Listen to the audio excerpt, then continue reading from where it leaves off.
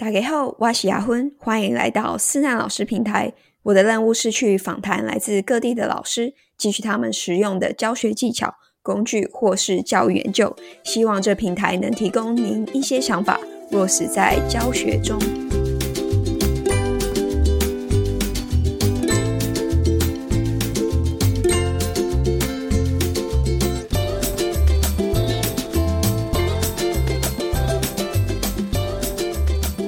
思南听众们，这集我们将探索如何使用有生命的汉字课程帮助孩子解决读写问题。这次非常开心能邀请到李雪儿老师。雪儿老师不仅是一位老师，也是学习障碍孩子的家长。老师最为人所知的就是他所推广的部件意义化识字。除此之外，老师主编的有生命的汉字集结了许多生动的学习教材，帮助缩小孩子与汉字间的距离。那话不多说，我们就来听听雪儿老师与我们的精彩分享。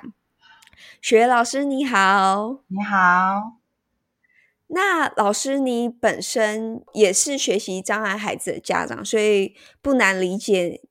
你为何会花这么多心血在特殊教育上。那一开始想了解的是老师钻研特教的启程，不知道老师是否可以分享当初你是怎样发现自己的小朋友有学习障碍？好的，其实我是早期师专培育出来的小学老师，那我在学校学的是自然，也就是说我的专长不是在于特教或是语文，可是因为我结了婚生了小孩之后，我发现我的孩子好像在制式的学校里面无法学习。那有什么样的情况呢？第一个，他注音符号学不会。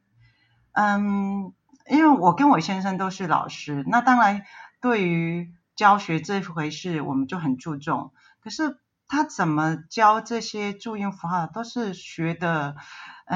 台语说的哩哩啦啦人家就是很快的学会，他就是学不好。然后到了国小的时候呢，圆形的时钟他看不懂，几点几分他看不懂，怎么教都是一样。然后他写国字呢，就是他的字体结构，他左右会错字，也就是说就是我们看过了心中的小星星那个影片里面，他字会颠倒的，也就是所谓的渐面字。然后他会缺漏笔画，也会部件也会缺少，也会有取代。更惨的就是他古诗我因为我自己是国小老师，我知道我们国小老师1、2年级到3、4年级常常会给孩子背三字经或者是古诗之类的，他怎么样子也都背不起来，这个是很让我伤脑筋的事情。那另外一个孩子呢，他从小就对那个颜色，他比如说拿一个绿色的东西，我说这是什么颜色，他会跟你说我该举更具体的，我拿一个绿色跟他说这是什么颜色，他说那是草的颜色，我说对啊，那是草的颜色，那请你告诉我那叫什么颜色，他说那是蚱蜢的颜色，我说对对对都没错，那你告诉我它是什么颜色，它的名字叫什么，他说他就拿一个绿色的东西跟我说就是这个颜色，也就是说他知道那个是什么颜色，他没有色盲，可是他就是无法说出那个颜色的名字。也不光于此，他对于同学的名字还有一些物件的名字都记不起来。好，那好种种的东西，发现哇，我以前接触的学生不会这样子，我觉得好奇怪，好神奇哦，这些孩子为什么学不会？我用了好多的策略，我觉得我的教学像一颗石头丢入大海，一点涟漪都没有，他们给我的回馈就是他们学不会。那老师你说你在知道他们在有这些学习障碍之后，你有寻求什么援助，或者是你有找什么书籍去看吗？我其实刚开始不知道这个就叫做学习障碍，以我就是我们那个年代特教刚从美国引进来，可是还不是一个显学。然后我自己是那个自然数理组的，所以我对这些文科或是辅导这些的东西涉猎比较少。然后可是我直觉就是孩子的发展跟他的学习跟别的孩子不一样，在很多次的探究跟网络上查询的时候，我怀疑它是一种名称叫做学习障碍。可是我要去鉴定的时候，很多老师们都跟我说，妈妈，孩子没有问题，他们是说外表看起来没有问题，会不会是妈妈才有问题？也就是说是我太紧张了，好多这样子的，就是同事之间都给我这个样子的讯息，我说不对，我以了解孩子还有当老师的这种经验，我发现他不是。好，后来就是在我的坚持底下呢，就是送了就是所谓的学障的鉴定，然后我们鉴定也不是那么直接那么快速的就已经得到答案，他是学习障碍。因为当时的第一个孩子就是资优学障，也就是说他的智商很高，他有他的资优的层面，他也有他学习障碍的点，所以并不是一般简单的学习障碍可以去区辨的。所以在我亲自到健福会去报告的时候，那当时的委员就说，哇，这是很典型的学障，也就是说他的内在差异实在太大了。后来这样子确定他是学障身份之后呢，我就开始想说，那好了，就交给学校的特教去教学就好了。可是我发现跟我想象的不一样，我发现当时当然了，我的孩子已经20几快30岁了，当时的特教在我们台湾并不是除了不是选学以外，就是大家研究没有那么深入。我发现对于这样的孩子，大家的教学不是那么的有效能。我发现他们把教材简化，放慢速度，可是这个不是解决学习障碍的学习问题的有效方法。那我就开始在想怎么办呢？好，所以我刚开始就是一定是跟学校先求援，然后呢发现当时的教学不是那么完整的时候，我就开始去寻答案，然后我就开始加入中华民国学障协会，那是一个家长组成的一个团体，那当然也有学者来当顾问，或者是当他当时的理事。然后我就认识了就是当下各个师培学校的就是教授，就是有关学习障碍领域的教授。然后后来我才发现，要教学障的孩子大概有3样事情是要去掌握的。第一个，要了解学习障碍学习的特质，还有它的困难点在哪里，这个势必要从医学的角度去探求。为什么呢？因为我们学习障碍，我们开宗明义里面就是讲到学习障碍的定义就是大脑的神经心理功能异常。那大脑那当然就是医学上，这一点在我们的教育体系真的是还蛮缺乏的。第二个呢，我觉得要搞清楚有关我们大脑认知学习历程是怎么样子的一个过程，这样子可以掌握到学习的一些策略。第三个我们要教孩子的材料是什么，它的本质是什么。所以我觉得教学上的孩子并不是把教材简化，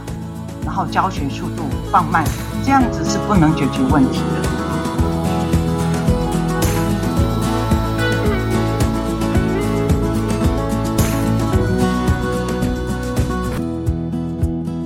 我觉得老师你这整个路程是非常激励人心。老师你在2012年时提出了从形意音的中文学习模式，又称作为部件意义化识字教学法。那在我们深谈这个方法前，非常好奇，就是为什么传统的形音意这个顺序模式不适合？好，我们世界的文字大致分成2种，一种叫做表音文字，就像英文，好，另外一种文字呢就是表意文字。那表意文字就是我们说的中文，事实上也不是只有中国在用这个中文，所以我们把它统称为汉字。好，那表音文字呢，大概英文还有我们现在台湾学国字之前的注音符号，都是属于这样子的表音的文字。也就是说它的形跟音有规律的对应规则，所以可以根据这样子的发音可以拼出它的这个整字的字音。好，然后根据这个样子的字音还有小时候建立的心理词汇连接起来，那这样子文字的形、文字的音还有文字的意义就结合了。可是汉字不行，汉字没有规律的形音对应，它所对应的应该就是形跟意。那所谓的形并不是笔画，是部件跟意义的对应，所以它的音并是应该说比较无效的，没有效率的，它的准确率只有39%，所以很多地方是不能靠这个音。我们比如说我们现在说义这个发音的字大概有100个，所以可以想到是同义的义，还有呢毅力的毅，还有溢出来的溢，好多好多好多好多。所以呢我们的汉字用形跟意来对应是没有科学的，而且是很难做到的事情，所以它不适合用传统的看到形就想到它的注音，后来跟心理词汇的意义结合，这种模式根本不适合汉字。那想问是，如果我们把形跟意先做结合，然后带出音的这个过程是也是比较容易的吗？是的，因为我们的汉字呢，它是用这个形去，应该说看它的形就会知道它的意义。因为当时它的构型，就是他当时会把它写成这样的形，是根据它的意义，就是某个字里面的词义去把它建构下来的，也就是它的造字意图。那它比如说我在最近那个 FB 上有 po 一个下降的降那个字，下降的降，下降本身就是摸不到一个，就是很不具体的东西，对不对？这词义对不对？对。好，那古人要怎么样子去表示呢？对，降这个字可能对我们来说就是高度的逐渐的减少，对不对？好，那所以古人呢就会想说，诶，他们很高的地方是什么地方？那就是高山，所以呢它就是有一个高山的符号。然后怎么样子高度才会下降呢？当然是人的脚从山上往下走，那这样子它的高度是逐渐的减少。好，那这样子，所以它的形呢就有山坡，还有2只脚，这个3个元件就是我们说的部件，把它组合起来，这样子就可以就是形跟意的连结了。你在教的时候，你会用什么方式去呈现吗？因为如果只是单纯的讲，学生应该会很难吸收。对，你会用什么辅助，比如说动画或者是之类等等，去让他们更能理解，或者是故事之类的，去让他们理解吗？都有哦。那我现在习惯就是用 PPT， 因为呢，我需要呈现古文，就是所谓的古文，我大概有2个时期的古文，我一定会带入。第一个是经文或者是甲骨文，就是我们最早的文字。因为经文或甲骨文，它直接就是从物体的样子、外形去描绘出来的。只是后来变成把它特色用线条表现出来。那再过来呢，就是小篆。为什么要把小篆就是带出来呢？因为经文跟我们现在习惯看的楷书，就是我们现在的所谓的中文哈，实在是字形演变的太大了，所以没有办法一时的就可以对应出来。那小篆就是中间的一个转接的一个关键点，所以呢，我会显现这种3种字给小朋友看到，然后从图片里面跟他图片跟古文，我们说经文好了的对应，我会一一的跟小朋友去讲说，你看这个像不像是个山坡？好，以刚刚的降为例子，他一看就是降，我们来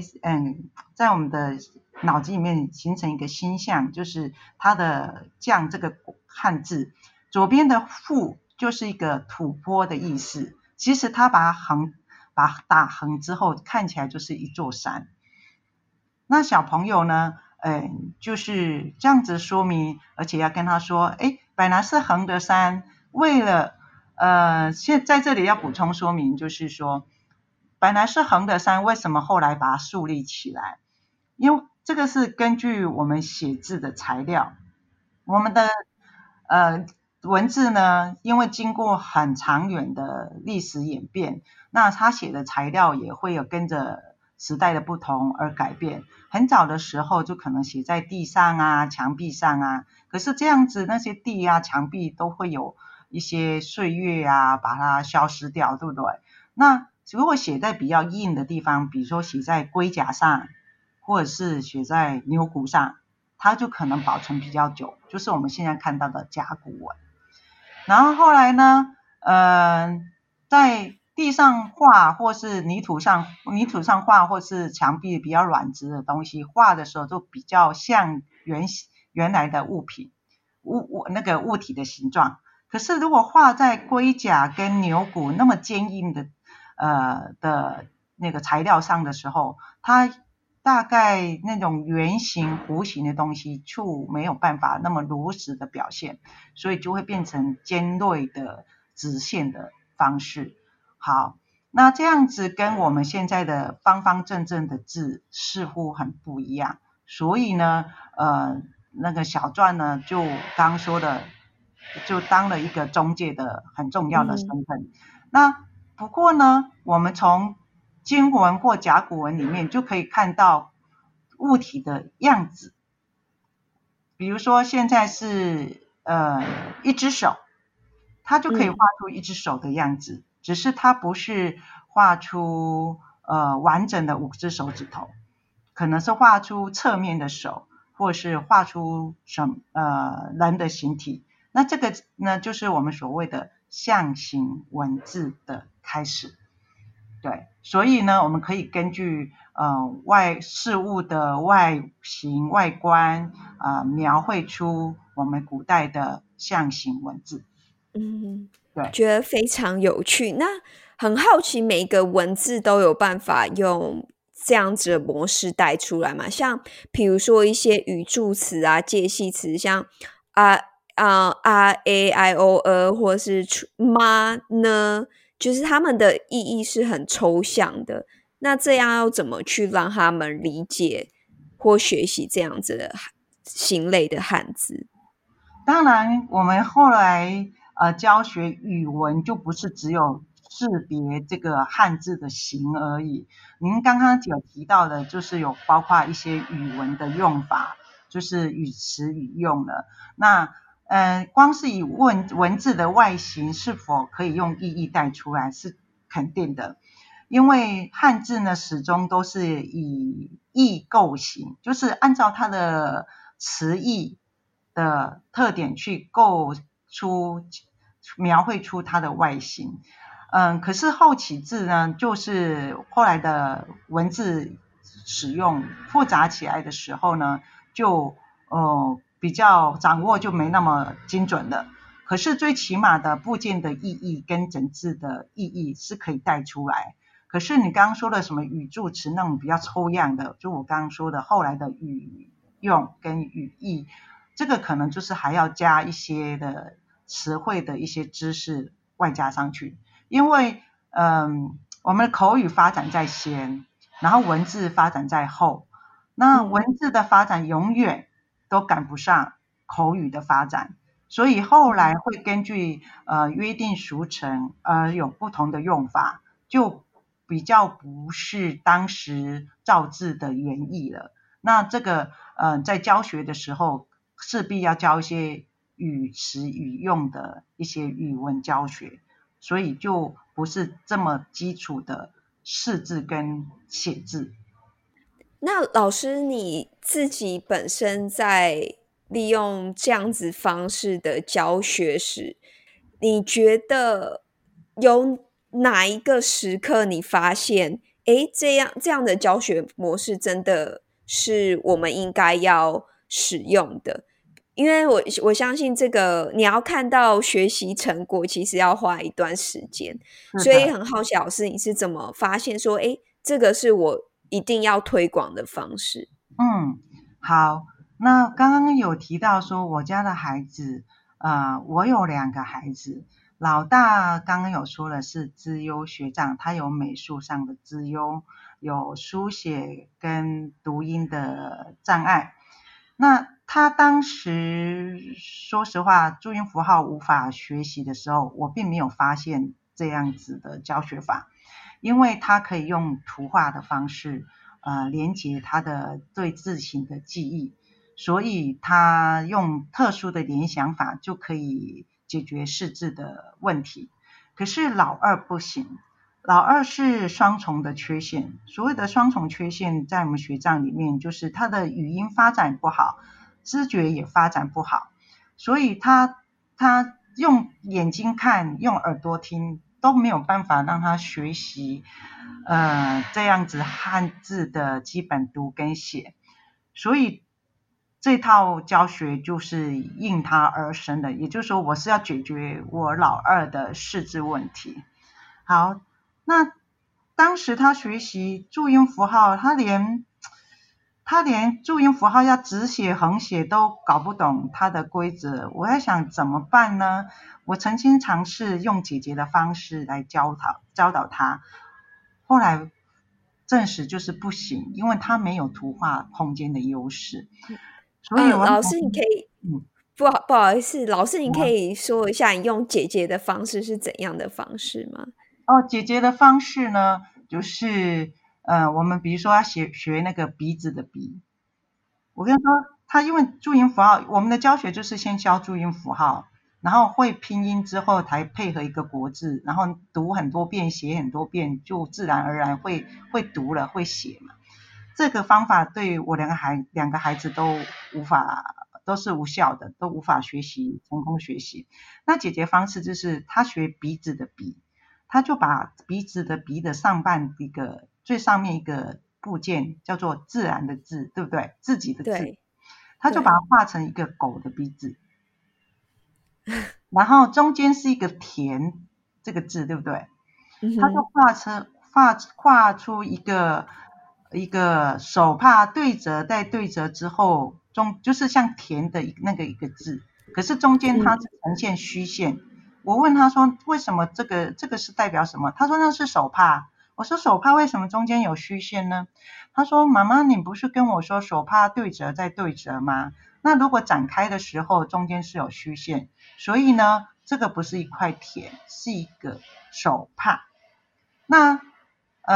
底下好像20那个2个竖的那条线呢，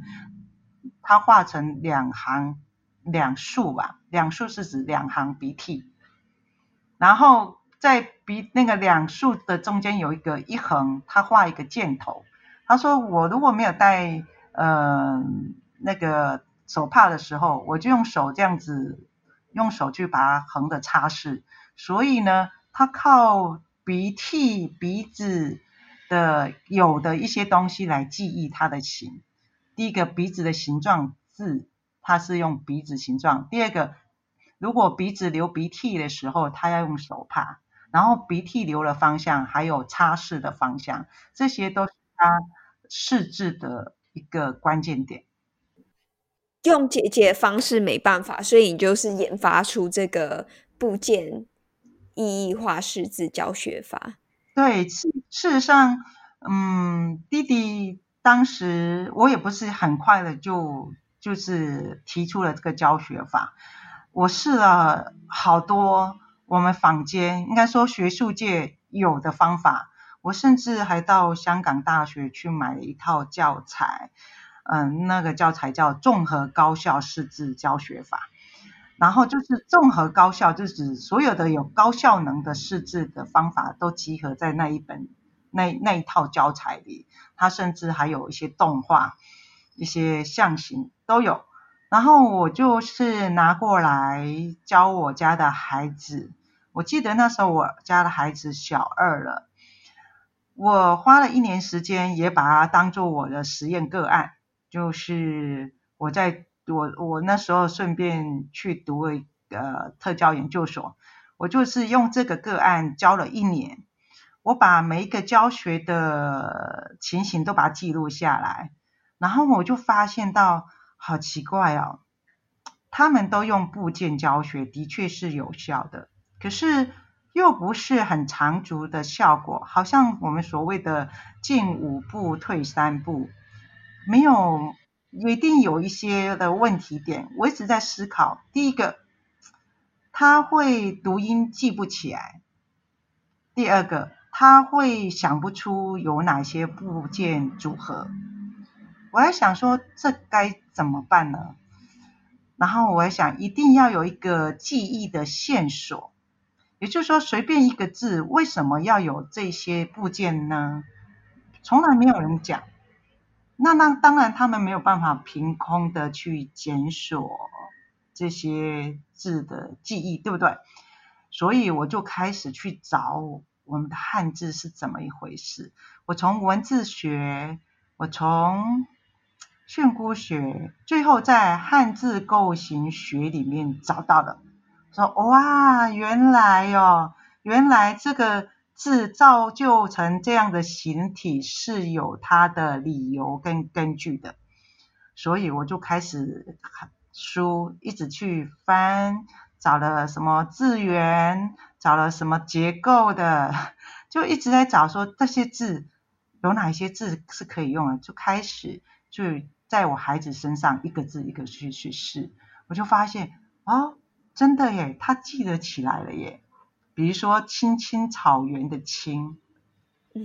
我刚开始用我们所谓的基本字带字或者是字族文去教我孩子这个青，我说你看哦，这个青青草原的青，如果心情不好，我们就加了一个川心旁，变成了心情的情。如果呢水很清，我们就加了3点水，变成清水的清。如果呢是小昆虫，我们加了一个悔的昆虫的部首，就变成蜻蜓的蜻。如果我们说话呢，用言语要说的很有礼貌的话，就加了言，这样就是请，对不起，谢谢你的请。好，那我家的孩子，我这样教了，就是我们坊间流行的基本字带字或是字族文。他跟我说，妈妈我知道，可是那个亲怎么写？比如说基本的基础字，他就写不出来，对，他不知道上面那个是什么，底下那个是什么，那我这个就是难倒我了，所以我刚刚就说，我就开始去找文字学，想说这个字对啊，这怎么会有底下的好像是月亮嘞，上面好像是主人呢？到底是什么原因？我要让我儿子有一个记忆的线索啊！我去查的结果，下面根本不是月亮，上面也不是主人，而是下面是一口井，井字形的井，中间还有一点，是指有水的井。上面呢也不是主人的主，那是上面是一堆土，上面长了一根草。那这个青呢，为什么要井？为什么要长土？为什么要有草？它的意思是说，井呢在古代来说，它的是不是用马达抽水的？它需要一个转轴，一个辘轳，就把它转起来，之后呢，要用手去提水，在提取的过程里面必定会泼溢出来。那这样子，在井的四周就是湿润的。那湿润的土壤里面长出来的草，绝对不是枯黄，而是青翠的翠绿。好，那个青就是草很绿翠绿的颜色，所以叫做青青草原啊。这样子我的儿子大概就有点懂了。然后在字形上我跟他说，你看这个古文只要把它拉直拉横刚好是对应，所以底下青的底下并不是月亮，是个井。上面呢主人的看起来是青的，上面好像是主人的主，下半部是一个土，上面是三个叶子的草。当我儿子要写青的时候，如果他忘记了，我会跟他说，你想想看青是什么意思？他说是草的颜色啊。那我就再继续问他说，那草的颜色是种在哪里的草颜色？那他就想到是井，然后底下就写一个井，上面呢就知道是有土，然后呢加了草，这样他字形青就写出来了耶。那写出来之后，那心情的情，清水的清，蜻蜓的蜻，还有请才有可能的组合起来，变成他会说出的字。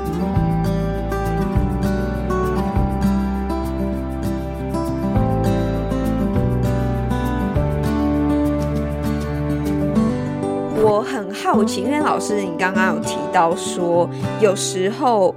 因为现在我们的字已经变化太多，有时候很难带出，然后你必须要用小篆来做一个中间媒介。那你可以举个例子，有哪一个字你是用比如说小篆为媒介来带出吗？几乎都是。好，我们说一个冠军的冠好了。冠军的冠呢，为什么是冠军呢？或是桂冠，对不对？是个帽子，对不对？好，那事实上呢，其实在我们现在特教老师教学习字，大概都会用部件教学。可是部件教学呢，会有几个没有办法让孩子很联想到的，联想有哪些部件组合的一个应该说一个不足的地方。好，那是因为第一个，老师们都用那个楷书去分解部件。事实上，部件的分解呢，很多种方式，有很多人就看形体像，可能好像它的完整性啊，还有之间的空间的距离去分部件。事实上，部件的要分，应该是根据它的理由跟根据。也就是说，我刚刚说的冠军的冠，老师们可能会区分上面是一个像个帽子对，像个帽子。因为我刚刚跟你说有个帽子，可是一般老师一定不会想到它是一个帽子，它是一个像一个么的么，然后下面呢一个圆，一圆两圆的圆，还有一个寸。对，很多老师都是这样子猜，一个么，一个圆，一个寸，然后这样子可以办法解释它的意思吗？没有办法。所以呢，部件教学就是要我们把这个三个冠呢变成这三个部件，然后用记忆的方式，或者是操作，用像积木组装积木一样把它组装起来，然后组装久了，或者是你做很多次就记忆起来。这个还是用到大脑的记忆，可是我们学障的孩子的记忆是有一点缺损的哈，所以这样子是记一个两个还可以，如果大量的其实对记忆来说是一个很大的负担。那部件意义化识字呢的差别就是它第一个要用古文的角度去区分这个部件，来解构部件。那事实上呢，部件意义化识字教学呢，一样也会把它分成三个部件，一个是帽，就你说的真的是帽子，就是么之外还有两横，么的下边有两横，看起来像日，可是不是日，是帽子的帽的右上角，你可以想象吗？好，那这样子之后底下呢还有一个的确是好像是圆，可是少了一横，叫做物，突兀的兀。好，右边是寸。那这三个部件是代表什么意思呢？第一个帽的确是帽子的原字，古代的帽子可能是一个布帛类的或是软质的东西，就是盖在头上，然后那两横呢就是它的帽子的折痕。然后那个兀呢，兀就是一个人的头顶，所以就是光秃秃的头顶。那寸呢并不是一个长度，它原本就是指我们的手的腕下的一寸的位置，就是我们中医把脉不是有寸关尺吗？那个寸的位置，所以呢在我们的古文里面，其实它要代表是寸是一只手。那这个冠组合起来到底是什么意思呢？其实冠的意思是成年礼。古代呢我们都不剪头发的，为什么呢？因为他认为身体发肤受之父母，不敢毁伤，孝之始也。所以古人从出生到死亡是不剪头发的。那头发总是要管理吧，所以他们大概到了16岁左右就会有一个及冠礼。及冠礼就是一个成年礼，就是他把头发束起来，然后呢绑起来，用发簪穿过去，戴上帽子。这个在古装剧里面也可以看到有这样子的情形。好，那所以那冠这个字这个圆呢就像圆的少一横的那个突兀的兀呢，就是一个人的头顶。也就是说他呢把头发挽到头顶，然后上面加一横呢就是变成圆了，对不对？上面的一横呢就是那个发簪。然后刚刚有说头发用手把它挽起来，那这个手就是寸，然后上面呢的帽就是指挽起来之后戴个帽子，所以整个过程就是成年礼的一个剧照。慢慢的呢这个冠呢的确有用到帽子的意思，是不是桂冠？对，就是帽子。可是帽子是戴在哪里呢？帽子是戴在头上，头是我们人的第一个也是最重要的，所以后来又引申为第一，所以叫做冠军。然后他们两个用音，就是调号，注音的调号来区分。如果呢是名词，就是4声，比如说皇冠，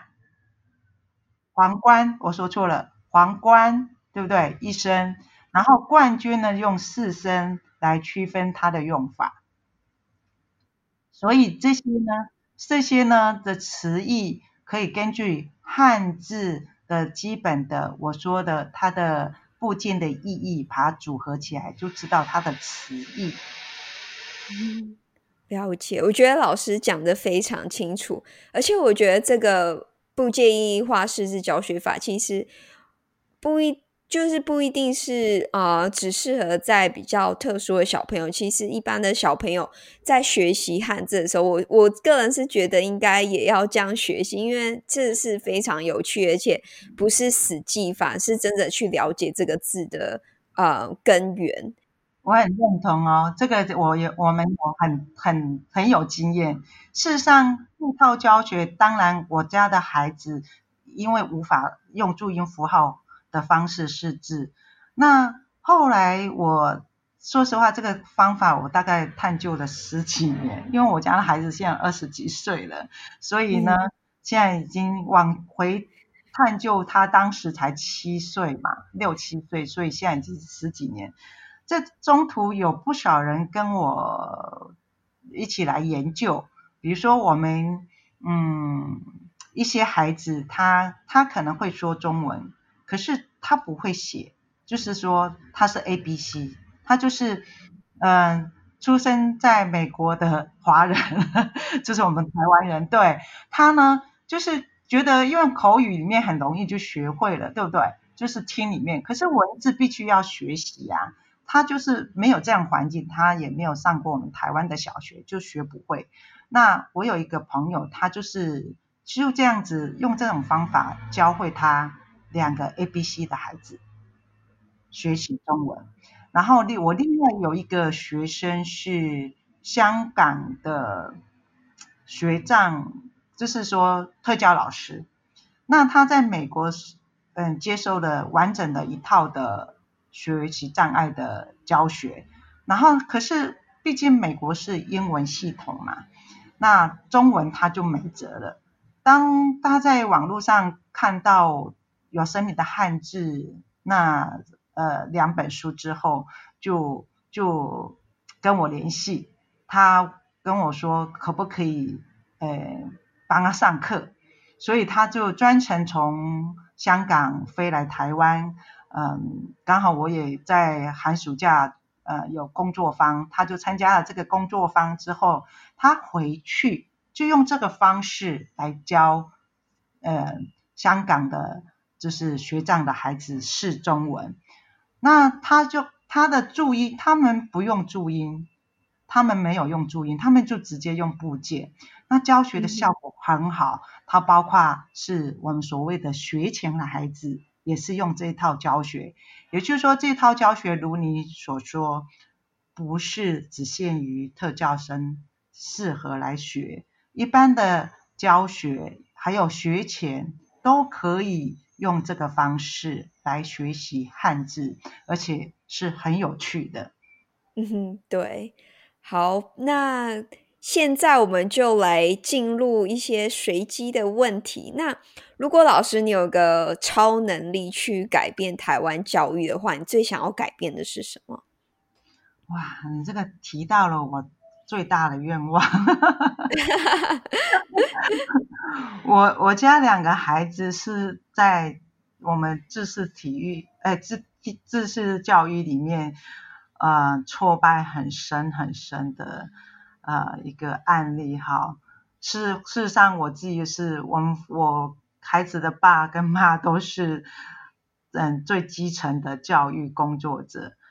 说实话，我们实在是很想改变他。第一个我要改变的就是我们的考试。我们真的是，虽然我们讲多元评量讲了很多年，可是那只是口号。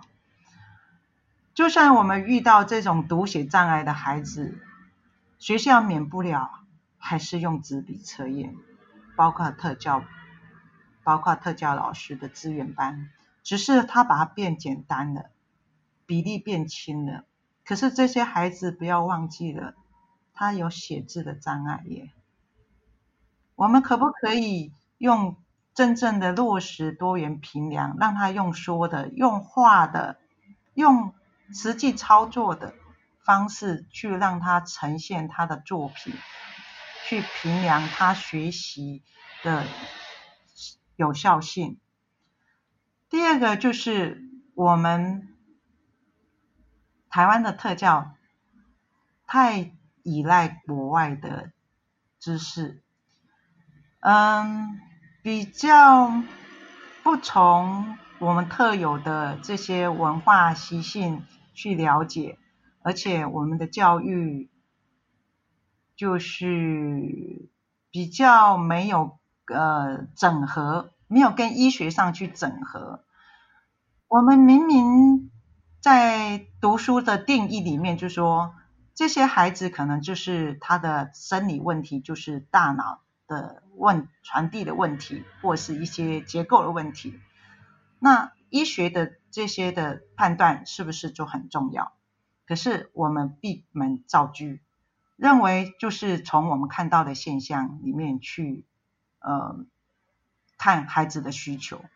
可是我们用简单的一个例子来说明，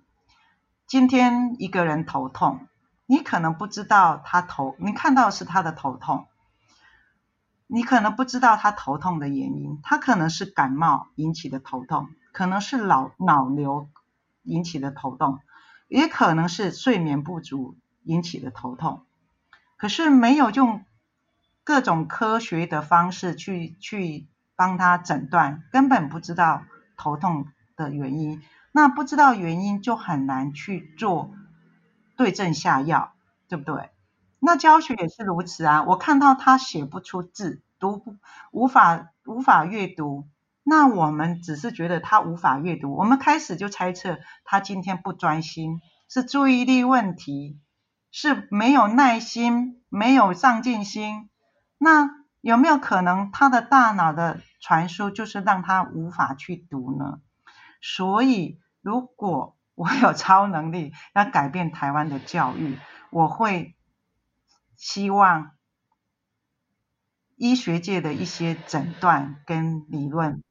当做我们寻求孩子教学策略的一个基本参考，这样子我们才可以对孩子的教学提出合乎根源的学习策略。最后一个，我觉得生命教育很重要。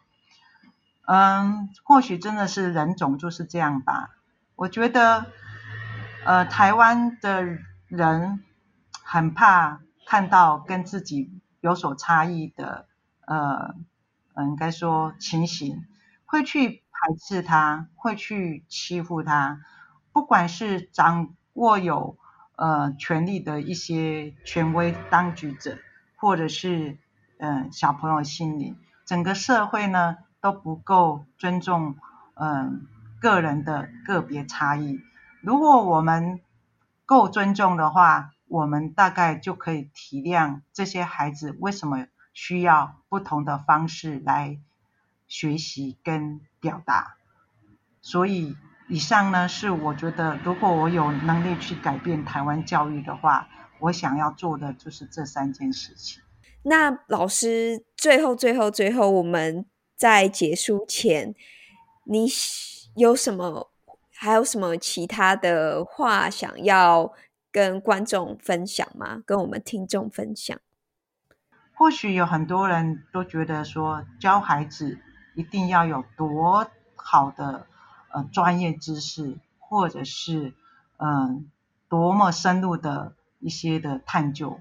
我觉得态度才是最重要的。我们所谓的教育的本质是什么？我们是要他们发掘他们的潜能，让他们的潜能能够发挥出来。以我们教育的观点来说，如果把它拉长一点，不要只看当下，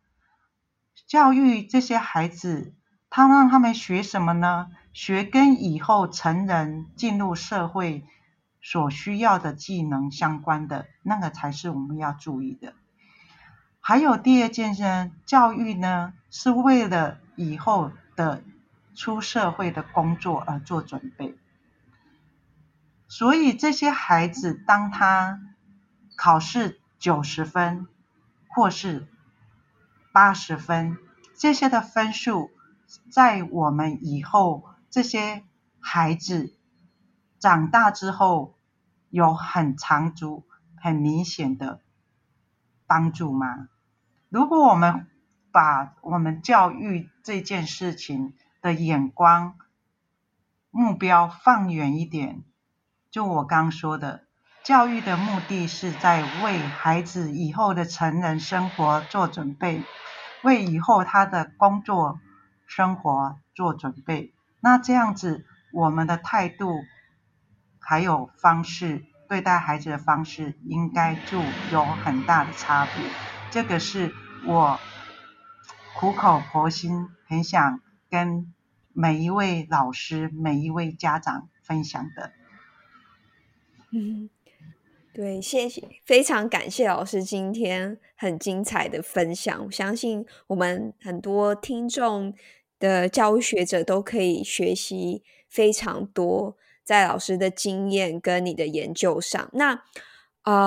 我会把今天我们的内容都放在我们的网站上，加上老师您自己的主编的书《有生命的汉字》，还有你的脸书专页。所以如果听众想要了解更多老师这套教学法，都可以到老师的脸书专页上面，有许多教学实境的影片，大家都可以去做参考。那除此之外，老师如果我们听众想要了解老师更多的分享，除了脸书专页，还有什么其他地方可以得知吗？我呢，受邀从2020年开始，就是台湾梦的N次方的特教讲师，所以如果老师们想要了解更深入，可以去我们梦恩的各个县市的工作场次去参加研习，这是第一。第二个，我本身现在还在台中市学障协会当志工，服务的就是这些特教的宣导。所以如果老师们或是学校或是团体想要了解就是这些学障孩子的教学跟辅导，欢迎跟台中市学障协会接洽，那他们就会安排我的时间，就是跟大家分享我的经验。好，太棒了，谢谢老师今天的分享。谢谢。感谢您的收听，我们会将本集提到的相关资讯发布在思南老师网站上，也欢迎到我们网站分享您在本集中最喜欢的点子。如果想要了解更多优秀教育人士的百宝袋，欢迎订阅思南老师网站或是追踪脸书专页。我是阿芬，感谢。